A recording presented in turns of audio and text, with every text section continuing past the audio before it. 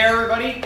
It's Box Jumper here. Welcome back for another self-isolation workout. It's a fitness challenge that you can do in home with gear that you have lying around the house. All of these workouts are scaled for beginners, and then I'll provide scaling options towards the end for the people that are a little bit more fit and a little bit more capable or are familiar with some of these movements. So today's workout is something that, again, anybody can do. It's 3 movements. And we'll go through them in order. First, it's 6 to 10 rounds in total. So you're actually going to do 3 to 5 rounds on each side of your body because we're going to do single side body movements for the first 2 movements that we're going to do. So first up is a single arm clean or power clean and press, or power clean and jerk, depending on your familiarity with these movements.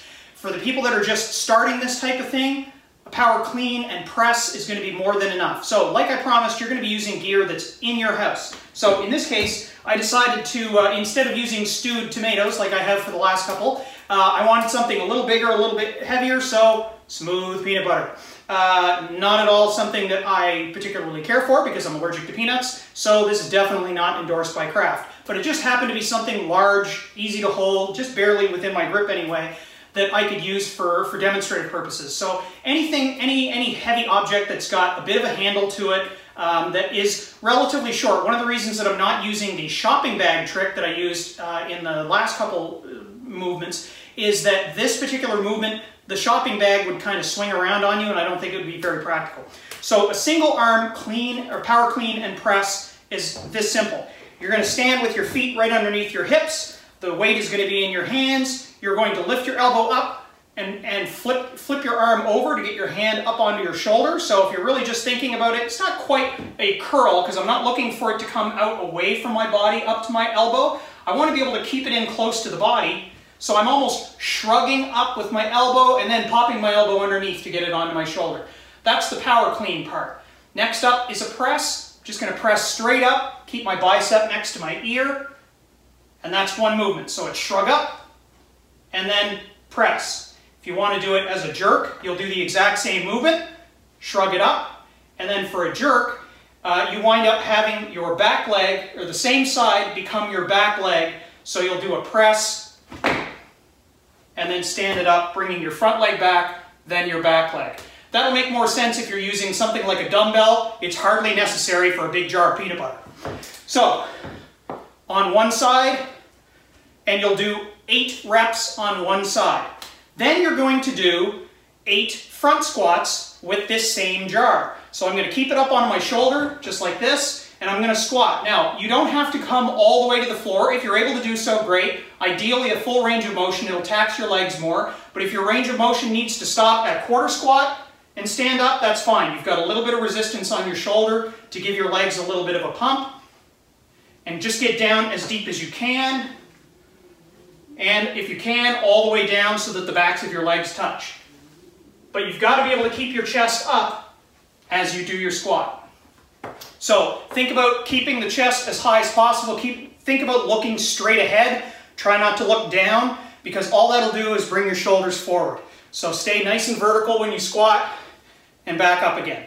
So you're going to do 8 of the single arm clean and press, or do it as a jerk. You're going to do 8 of the front squats, and then you're going to do 30 seconds of shuttle walk or run. So really all you need is ideally find the longest room in your house or a long hallway or something so you're not having to run in small circles the whole time. You're really just looking to get like a little bit of a shuffle, ideally in one direction for a period before you have to turn around and go in another direction. But and if you have to do it in place, do it in place. Running in place for 30 seconds will get you just as warm. So this is about getting your heart rate up. So nice little jog. Just get the feet moving, get the knees coming up as much as you can, or just run in place back and forth between one wall, touch the wall, come back to the other side, touch the wall. But you're going to need a timer going, and you're going to need to know when you finish the last of those front squats so that you know when your 30 seconds begins, and then you're watching the clock for the end of that 30 seconds for you to turn around and do the exact same thing with the opposite side of your body. So if you do one round on your right, do another round on your left, and alternate, which is why we've got an even number of rounds on this. So you can do 3 rounds per side, 4 rounds per side, or 5 rounds per side. Now, if you've got a dumbbell and you want to go a little bit heavier with this movement, the movement is exactly the same. You're just going to go through the same standard, but I'm expecting that if you've got a dumbbell lying around, you've probably been doing this sort of thing before. So again, for the clean, ideally, if you're going to do something like this, come down to the floor with the dumbbell, touch the head to the ground, up, squat with it, bring it up, and then the jerk. Again, the back leg winds up being on the same side as the arm that's up. Recover from the front foot, then the back foot. For those of you that did this year's, well, I guess it was last year's CrossFit Open, had a dumbbell clean and jerk in it, so you'll be familiar with that movement standard. And then for the front squat, same thing. Really try to keep your hand as far forward on the dumbbell as possible so that it wants to lean back onto your shoulder. Keep the chest up, squat all the way, and then back up again. And then obviously the standard's exactly the same for the shuttle sprints. And then same thing on the opposite side. So 8 single arm power clean and press. If you've got a full clean, go for it. Then 8 front squats, again all on the same side, followed by 30 seconds of shuttle walks or runs, and then repeat that on the opposite side so that you get an even number of rounds on each side. That's it. It's pretty simple. Standards are pretty straightforward. Give it a try. Let me know how you make out. Hopefully you can get your heart rate up. Here in Nova Scotia, it's snowing today, oddly, so most of us are stuck inside, but I know I've got a lot of people watching these and listening to these from the States as well, so hopefully you're dealing with slightly better weather and you might be able to get outside for your shuttle runs potentially. You can do your squats and your cleans on a nice, clean, sunny driveway. At least you can get a little bit of fresh air and not be cold. All right, we'll see you again tomorrow for another box jumper isolation challenge fitness workout. Talk to you then.